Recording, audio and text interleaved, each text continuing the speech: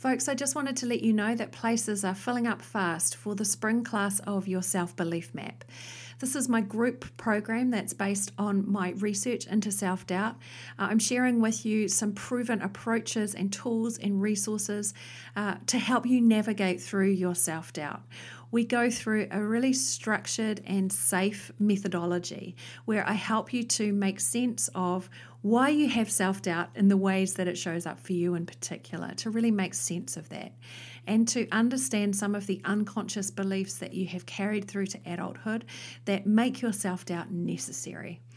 Past participants rave about the program. It is totally my favorite place to be in terms of this work. I would love to support you if self-doubt is holding you back. So do check out your self-belief map. The links are on the Courage and Spice website. Welcome to Courage and Spice, the podcast for humans with self-doubt. I'm your host, Sass Petherick, and I am so glad you're here. Folks, I am with Mara Glatzel, who is one of my favourite humans. And she is an intuitive coach and writer, and she teaches women how to reclaim and celebrate their power and brilliance. Her work is so rich and deep, and we've worked together for years. So I'm kind of excited about introducing Mara's work to you, and if you already know of her, to kind of take this into a new place. So Mara guides women home to themselves. She believes that each and every one of us is the expert of our own experience. And she's all about helping people to become vibrant, well-nourished, lit up, creative, sexually charged, tenderly ambitious. And at the core of her work is this desire to help women live a really well-intentioned life. If you're not already following her on Instagram, you want to get yourself over there.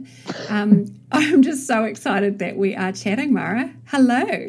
Hello. I'm so excited. Thank you for having me. You're so welcome. This is fun. Mm-hmm. So I wanted to open with with understanding a bit more about how you came to this work. Like, what did you learn about self-belief growing up? Well, it's really interesting because as I was thinking about this question this morning, I was thinking that I was raised, there was this like kind of upper level, surface level of messaging around the fact that I was amazing and brilliant and wonderful and I could do anything and we can all do anything, and that my household was really positive in that way. My parents were really encouraging in that way. And I definitely benefited from that feeling of just believing that I had something to contribute to the world. Mm. But that was the surface level, right? And ostensibly that existed. But underneath it, there was also this undercurrent of believing that I was never thin. I struggled with my weight over the course of my childhood. That was always a really big thing. I was always going to doctors and nutritionists and the gym, and it was a big thing. I was bullied about it. And so even though there was that surface level of information, and I did believe in my own capacity to impact the world around me, I simultaneously was apologizing for myself with every word, with every step, with every action, really believing that I was lucky for any attention that I was given, that I owed a debt for that attention. And so I think that my self-belief was caught in between these polarities, because on the one hand, I believed in myself, but on the other hand, there was this dark shadow side that felt really tender, and it felt as though I needed to earn my place with a lot of work, which was and is exhausting. Yeah, that's how I'm feeling, like hearing that. Like, it must have been quite confusing as well. Yeah, because these two polarities existed simultaneously and I was aware of them, but they didn't match, they didn't match up. It didn't all work together. Mm-hmm. And so I would find myself kind of confused about why things were so hard, or why I was so sensitive, or why I felt so emotional or so needy.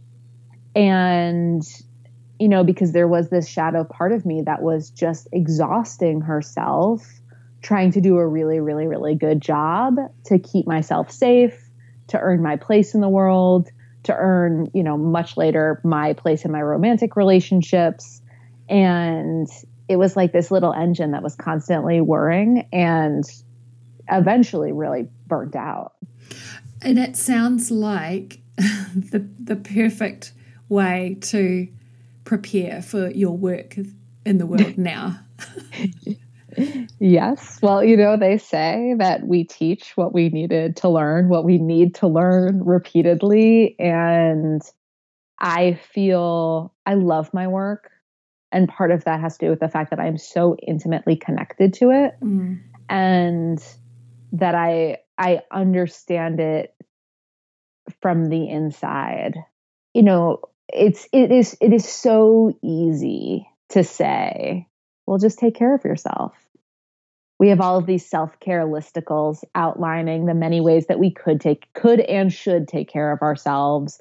There, are all these glossy self-care Instagram posts that we try to twist ourselves into. And there's this disconnect between what we know we could do and what we think we should do and what we are actually doing.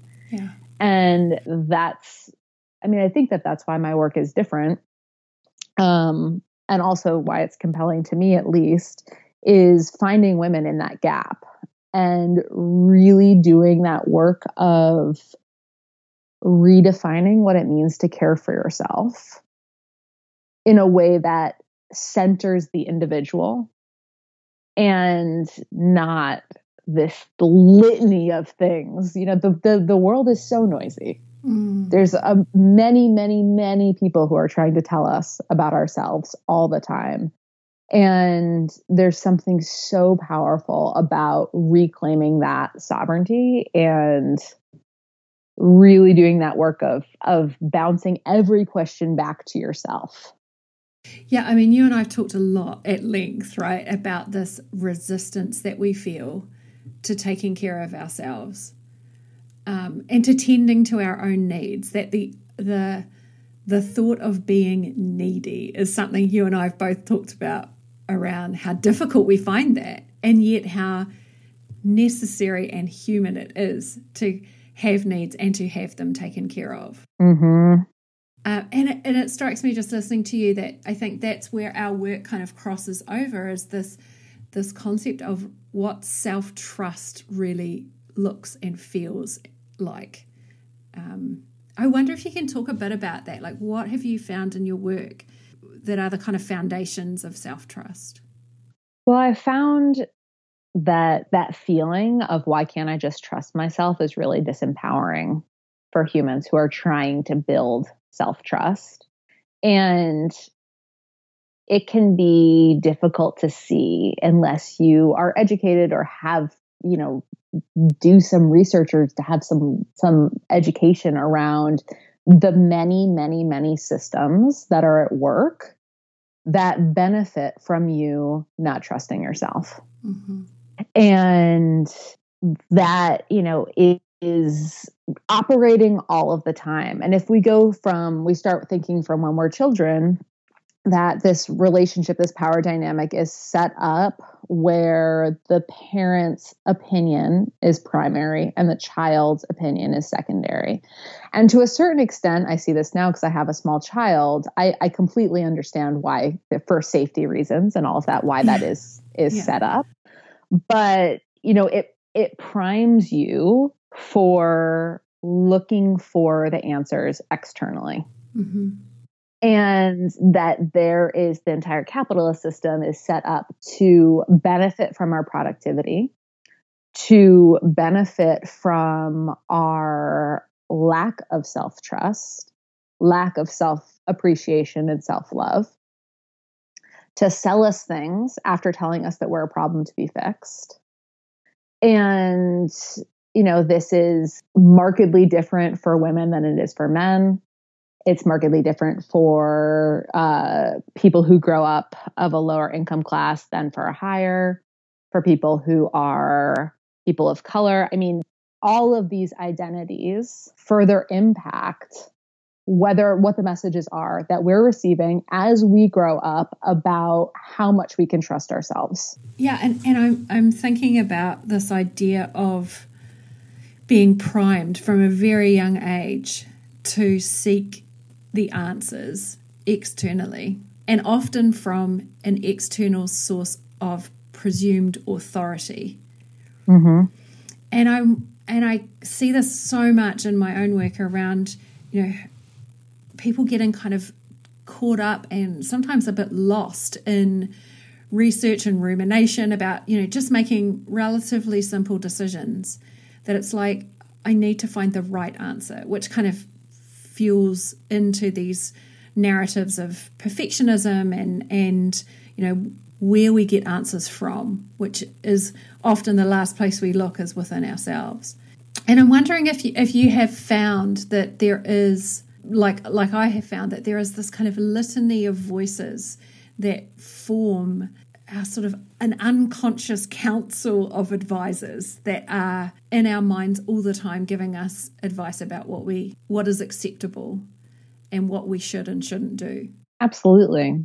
Because I think from a neurobiological perspective, the way that the brain develops when you're a child, your thoughts are very black and white. Mm-hmm. And you start to build a framework, because the framework is really important. It's essential to belonging. And when you're a baby, when you're a kid, your belonging is just married to your sense of safety, because you need to belong to the people around you. Otherwise, your care will be interrupted by that. Mm-hmm. So we develop that framework, and we're constantly putting things into these categories: good, bad, good, bad, good, bad. And that has everything to do with the people that we're around, our families of origin, the people who are closest to us, the media that we consume. And then we're developing this framework, and being good means belonging, means being safe. Mm. And as we grow up, that emotional maturity happens where things are a little bit in the gray zone. It's no longer black and white. Our memories can be both happy with a tinge of sadness. We understand more complex emotions. But if we don't take stock of that framework that we've created, and we just kind of continue on the path that's laid out before us, then we wake up one day with a life, and it may be a perfectly lovely life, mm-hmm. but it's a life that doesn't reflect us, a life that we don't feel like we belong in.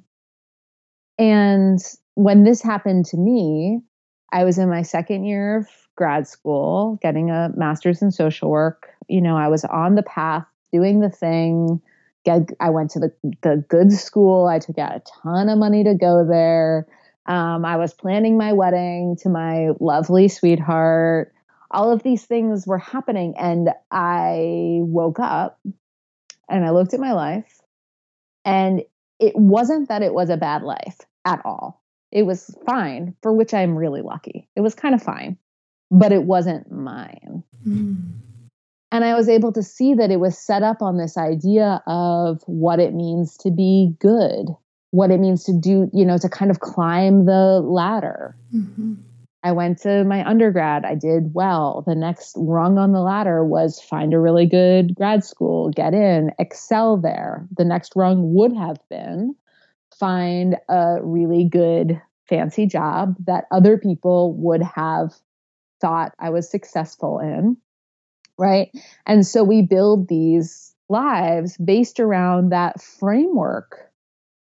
And if we don't ever stop to ask ourselves, yes, this is good or this is bad, but does this feel good to me personally, then we end up with a life that looks good from the outside or looks good on Instagram, and we feel lonely, and we don't trust ourselves. We don't even know ourselves. Yeah.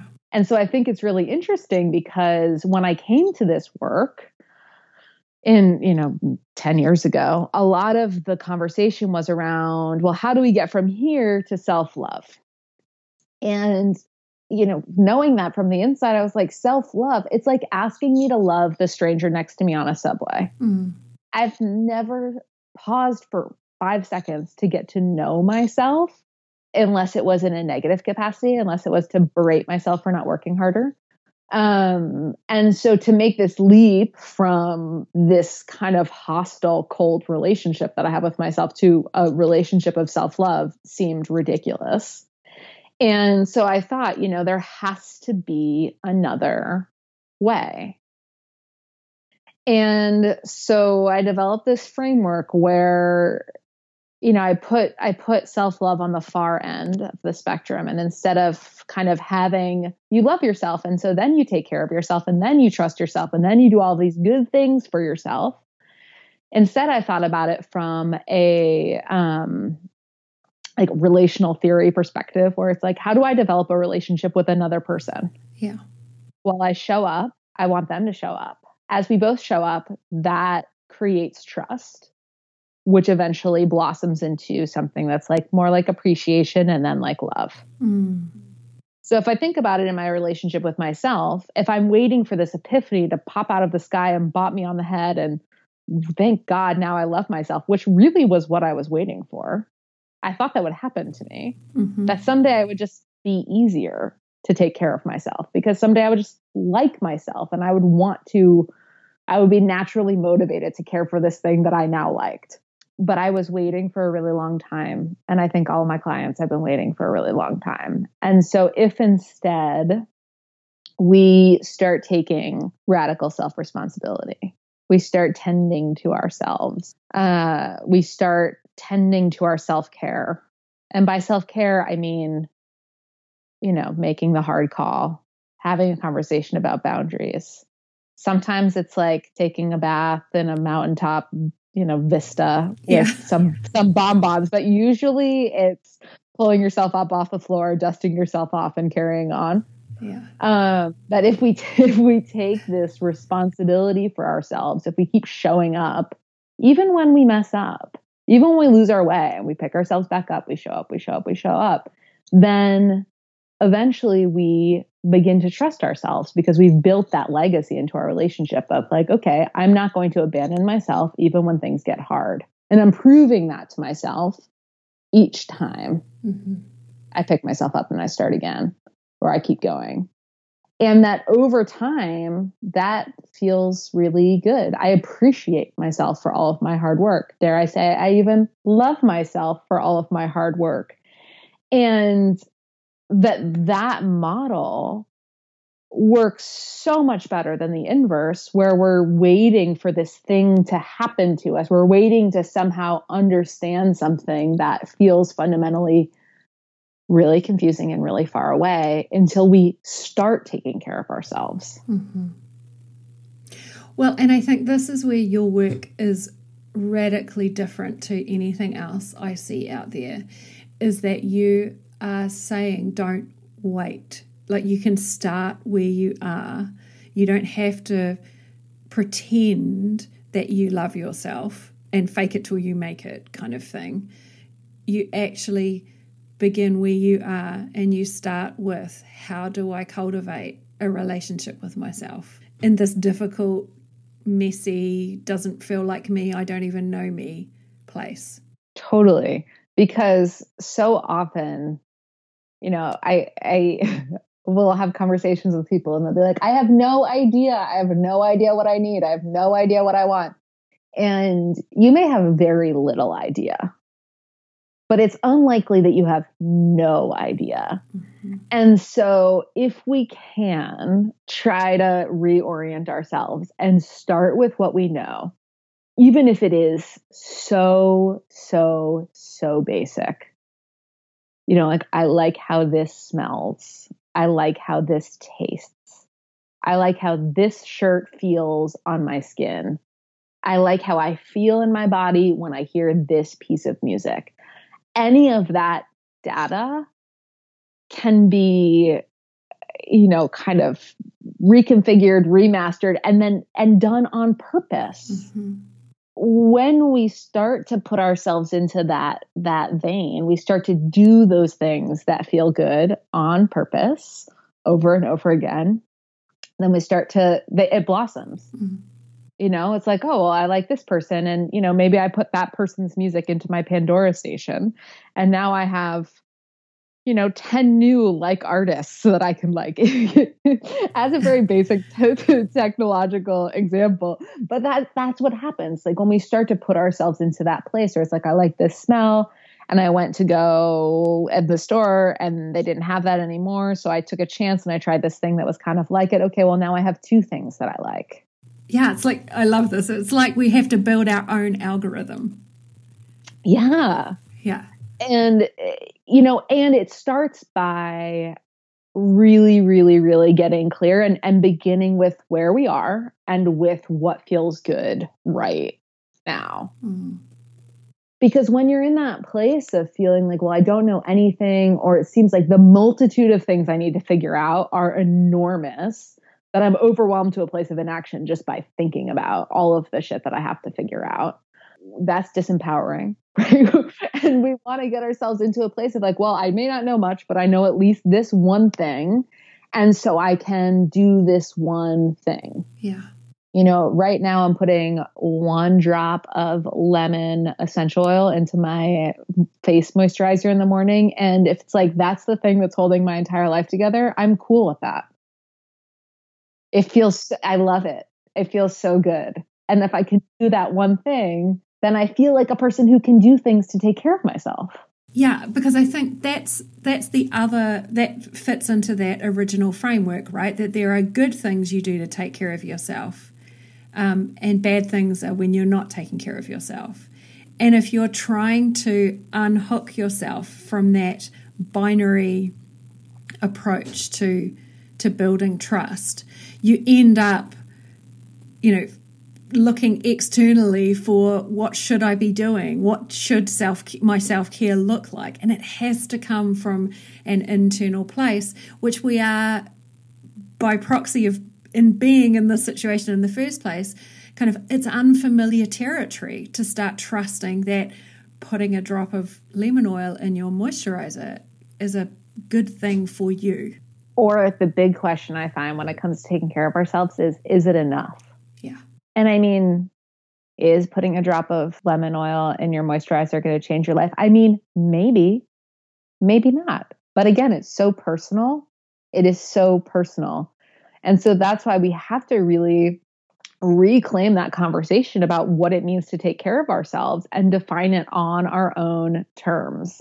Mm. And it's like we take all of those systems, all of those voices, all of those, whether it's your father's voice or it's the, dominant narrative of the teen magazine you consumed while you were a kid or whatever, other people's voices, asking for opinions from your friends on Facebook. When we take all of that off of the pedestal and we put our own voice and opinion on the pedestal instead, it's not that we are living, somehow entering into this utopian world where none of that other stuff matters anymore. Of course, it still exists. And you may still really, really, really care what other people think. I know I do. I care what other people think. But I don't care about what other people think more than I care what I think. Mm. And so when we're able to do that and we're able to bounce things through our own filtration system, I do a lot of work with boundaries, and I kind of think about, this is boundary work too, right? The boundary is this border around me, and I get to choose when I open the gate. And so, if you, Sass, who I know and love dearly, say like, hey, I think you've got it wrong on this, I'm going to open that gate because I know and I love you, and, we've been friends for a long time and I trust you, and the legacy of our relationship is strong. Mm. But I'm not, if somebody random person on the streets tells me that I look fat, who's that person to me? Am I going to open the gate for that opinion? And so that part of building this self-trust and part of building this relationship with ourselves is that we are teaching ourselves how to make our primary allegiance be to ourselves. Even if our secondary allegiance is to everyone else, okay, fine. Yeah. But the primary allegiance has to be to ourselves. And again, that's not something that we just all of a sudden know how to do. It's something that we practice. It's, sometimes I remind myself of that 100 times a day. Like me first, me first, me first. Does that make sense to me? Does that feel good to me? Is this what I want for me? Like, that's great for them. Does that work for me? Bouncing all questions back to me. Well, and I'm reminded of, one of the first times we actually hung out together in person, because we've been online friends for a super long time. And it was this really lovely experience of having permission to say, actually, that doesn't work for me. And we kind of practiced that with each other. I was like, can I just say that isn't going to work for me? and I think that's kind of the relationship that I now have with myself. And I think when we first met, we were both kind of like figuring this out, and how does that actually get internalized? But I love it when you meet someone who understands that not everything is an automatic yes because someone's suggested something or asked for it. Just being able to play with questioning, how does that feel? Even if you agree to something that you don't really want to do, the first step is checking in. How does that feel to me? Do I want to do this? And being kind of conscious that even if I am making a choice to do something I don't want to do, that I have started this process of checking in, and that's kind of the first step. No, Seth, I love it. I always talk about you when I'm teaching because I just remember, it would be like, I would want you to do something, and I would be like, Seth, okay, how about we do this? And you just be like, no, it's not going to work for me. Yeah. And I would be like, what the fuck? Like, yeah. I really wanted her to do that. Like, that worked for me. But what is amazing, first of all, you have impeccable boundaries, which I love about you. But the second thing is that what it really taught me from the inside is like, wow, okay, look, this is what it is like to tolerate my own disappointment. Yeah. I'm not dead. I wanted her to do something. She said no. I still love her. Everything's fine. Yeah. And if that's true, maybe I can say no when I want to say no, and I can allow other people to tolerate their disappointment. Mm-hmm. Mm-hmm. And, because I think that that's something that keeps people from being able to take care of themselves, from being able to say no when they want to, is that the prospect of people being disappointed in them is completely unraveling.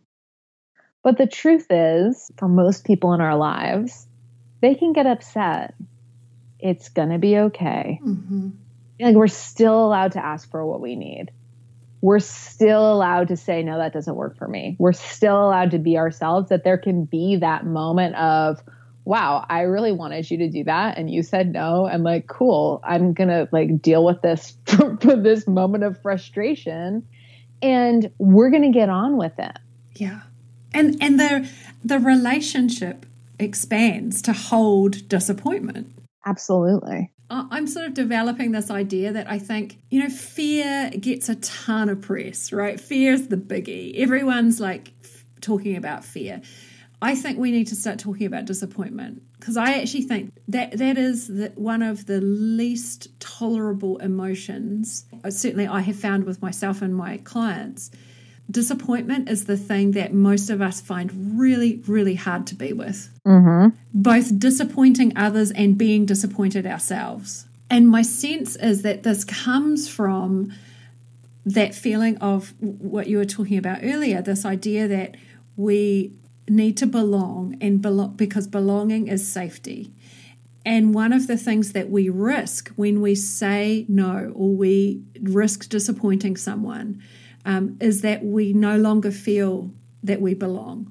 or we risk feeling separate in some way. Absolutely. And until we really feel into the fact that by sacrificing ourselves in order to belong, we are refusing to belong to ourselves every time. Bingo. And that's the loneliness. It's like that feeling of I'm surrounded by people who I allegedly love, and I feel totally alone. If we don't belong to ourselves, we don't belong anywhere because we carry that feeling of not belonging in our skin. Mm-hmm. But it's really scary. You're absolutely right. It's really scary. And the threat of disappointment is huge, both internal and external. You know, I think that both of us talk a lot about resiliency, and that ability to tolerate disappointment is what builds resiliency, I think. Yeah. You know, that when we're able to tolerate our own disappointment, and when we're able to give people space to tolerate their disappointment in us, that it is okay for us to say no and for somebody to feel frustrated without the world ending. Yeah, I think my relationship with disappointment, like being able to just be disappointed or be disappointing, that for me is one of the pillars of my current status as recovering people pleaser. Mm-hmm. Because I think that was what I was really doing when I was pleasing other people, was I've always had these quite acute empathy nodes, neurons, whatever we want to call them. And I think the shadow side of that well-developed empathy can look like people pleasing. Mm-hmm. And I think it was partly about never wanting to disappoint someone, always wanting to feel like I was likable and therefore I belonged. Yeah. All the while sacrificing that belonging to yourself. Yeah, and I think that's the kind of double bind that we end up in, isn't it? That something has to be sacrificed here for neither of us to be disappointed. It may as well be me, because then I kind of know who I am in that. Yeah, well, and some of us, I'll raise my hand, get like a perverse satisfaction out of being really good at doing. It's like I can take it, so I will. Yeah.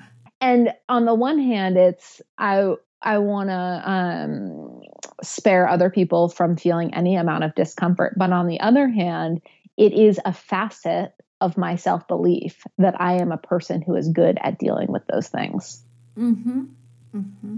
And so I get really wrapped up in there. And, you know, when we start to extradite ourselves, we have to be really conscious of like, wow, okay, yeah, I am a person who is really good at doing hard things. That doesn't mean I have to be the person who does the hard things all the time.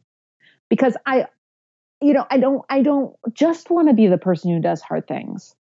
I also want to be the person who laughs and allows other people to support her. And those things can coexist, but they can't. There's no space for that if I'm working really, really, really, really, really, really hard to earn my spot, to protect other people from feeling their feelings, and to have everyone like me.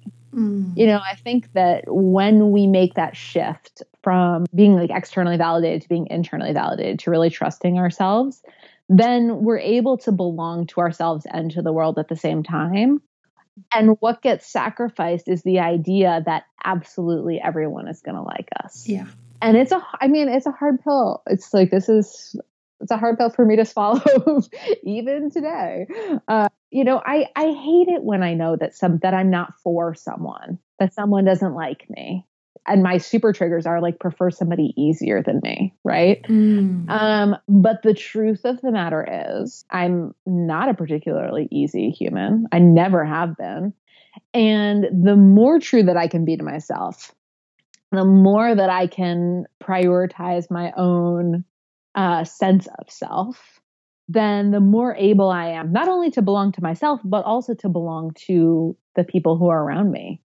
I can be more present in my relationships. I can be loved for who I actually am instead of who I think that you want me to be in order to be lovable. Yeah. And that is such a cure for that feeling of terminal loneliness that so many of us carry around, but it runs the risk that we're going to be who we really are. We're going to show up as ourselves and somebody's going to say, yeah, not for me. That's the pits, right? Yeah. Yeah, that's the pits. And you and I have both had that happen, right? Where we've kind of done our work and kind of got to the place where we're like, you know what, I'm down with me now. This is me and I'm good. And then someone who you really love and care about and feel really close to, and you have allowed into that circle of trust to see who you really are, they see you and then say, not for me. It hurts. I mean, that stings. Mm-hmm. And yet it is better, I have found. Well, since I've just refused to become a sort of twisted parody of myself so that I can kind of become the person that other people need me to be, or I think they need me to be, it is still, I think, a better kind of pain to be rejected for who you really are than for who you never were. Oh, yeah. I mean, there's nothing worse than that, actually, than twisting yourself up into knots, sacrificing everything that you are and being rejected anyway. And I mean, that does happen. That happens all the time. Yeah, I call that period my 20s. Yeah. Yeah. And so I feel like that's where I do come down to on this issue more often than not, is that if I'm going to be rejected, if I'm not going to be for someone, if I'm going to feel that hurt, I at least want whatever it is that I do, whatever it is that I say, however it is that I dress, however it is I show up, to be really in energetic integrity for me. I want to be able to stand behind it. Well, and then when that inevitable rejection happens, right? Because that's kind of, we're all growing at different places and different in different ways. And so someone who's in our lives for a long time can still grow, we can still grow apart. But if there is no home that you belong to that's within yourself, there's no home to return to tend to yourself in that period of grief. Mm-hmm. And so I think that the sense of loneliness is exacerbated when we have no sense of belonging to ourselves. Mm-hmm. And it's the pits. It's the pits anyway, right? You may as well be able to go home figuratively to somewhere that you do feel that you belong, where you do feel safe. Right. And it is. I mean, it is. It's the worst. And I think, but I'm so glad that we're talking about it because, first of all, there's this perception that this is the kind of thing that happens to some people and not to all people, you know, and that we believe like, oh, well, this would never, you know, like maybe I'm sitting in my house thinking like, well, Sass has never been rejected because Sass is brilliant and perfect and wonderful and she has great hair and everyone loves her. Stop it. No kidding. But, you know, like when we have these conversations, then for everyone listening, it's like you get to hear we've been rejected many times and it hurts. This happens to everybody. It normalizes the experience of it. We've lived to say that it's still worth the risk. Well, and I have found even in our own friendship, when we'll go months without chatting to each other and I'll see you doing amazing stuff on Instagram and I will feel that kind of gut clutch of, are we still okay? And it's a lovely reminder, right? Whenever I kind of touch base with you or you do the same and it's like, are we good? How are you doing? I'm watching you expand and grow and I'm feeling this sense of separation and I need some reassurance from you. Absolutely. I mean, but starting with the fact that our entire friendship, from my perspective, is based in the fact that I was sitting in my house when you got your very first new fancy website. And I was like refreshing your page, like, well, this person, I mean, like, is she perfect? She's perfect. Her website's like so perfect. Everything about her is so perfect. Must be so nice to be Sass. Everything's so wonderful over there. And I was just embroiled in comparison and jealousy. And it's so great because at that time I had this secret project that I was doing, which was whenever I felt that way about somebody, I would just reach out to them and say, like, hey, I think I want to be your friend. And which I did, and we did become friends.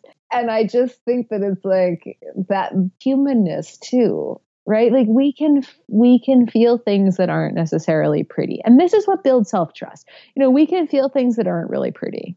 We can be with ourselves. I saw some funny meme before we got on the call that was like, a variation of, if you don't love me at my worst, then you have no business loving me at my best. Yeah. Yeah. And it's the same. It's the same in our relationship with ourselves. We have to be there and not abandon ourselves completely, whether we're like mucked down in refreshing somebody's feed over and over and over again because we just can't stand how wonderful and perfect we are and how bad we feel about ourselves. Or we're standing, on top of the mountain feeling great about ourselves and having a perfect day. We have to have our own back regardless. And I love that our friendship has grown over the last decade or however long it's been, where there is room for that. Like, we've both seen each other at our worst and at our best, and it has been all the richer and deeper because there is that spectrum. Well, and that's exactly that is for me why it's worth the risk to show the world who I truly am. Yeah. Because it opens the space for having a friendship like ours. Yeah. And not just, it's like my relationship with my partner, my relationship with my child. It's like, it allows us to be known and loved as we are. And it's worth the risk, even if a potential rejection or an actual rejection feels enormous. Just hearing you describe this, the thing that's coming up for me is that it is the best known cure for imposter syndrome, right? Because there's just nothing to find out. I think when we can do that, when we can tell ourselves that ferocious truth, you can then get curious about what it's like on the other side, that we're not hiding from ourselves anymore. And it kind of builds that resilience to be able to then let someone else in to see that truth too. Yeah, and that we can trust ourselves to be accurate reporters. I mean, I think that one of the major reasons why we put other people's opinions and other people, like the kind of world at large, the systems at large that we are playing in all the time on that pedestal is because we believe somehow that they are more just and accurate reporters than we are. Yeah. And that we can't be trusted to tell ourselves the truth. And we may not feel well practiced in telling ourselves the truth. Maybe we never really have done it before. And maybe we don't yet know how to do that in a way that is coming from a place of curiosity and self-support and kindness, that we can be honest with ourselves, and that can be kind, by which I don't mean that we're wrapping up all of our shitty thoughts in a pretty pink bow and pretending like everything's fine. I mean, really telling ourselves the truth, but doing it with love. Like, hey, I'm not good at this thing. But the reality is one human can't be expected to be good at everything. So I don't necessarily take it personally, even if it might make me feel sad or I might wish that I were better at it. But, this one thing doesn't mean everything about me as a human being, past, present, and future. Yeah. And we can cultivate that. And we don't even really need to be taught it. I mean, obviously, I do teach it, but mostly because I feel like it's something that people feel, it brings up so many emotions that it's an amazing place to receive support. Yeah. But I don't believe that I know a way of doing it that's better than your way. And instead, I really do this work to support people with all of the emotions that show up when they find their own way. Because it can feel lonely. It can bring up grief. It can bring up like tender excitement that you want somebody to be cheering with you, but you don't feel safe yet telling most of the people in your life about it, And so starting to have conversations with ourselves every single day by saying, like, what do I need? What's true for me? Maybe I don't know everything, but what do I know? What's a starting place for me right now? That you can have those conversations for free with yourself right now. You don't need anyone smarter or better or more expensive than you, right? Like this has to do with really reclaiming that sovereignty. And that's just a muscle. Oh, I'm so happy to share your stuff with the world. Oh, thank you for having me. It is always a total treat to talk to you and such a treat to hang out with all of your listeners for a little bit of time. I'm so honored to be here. You can see the show notes for this episode by going to courageandspice.com, and you can subscribe, rate and review Courage and Spice, the podcast for humans with self-doubt, wherever you get your podcasts. Thanks so much for listening, folks. I'll see you next time.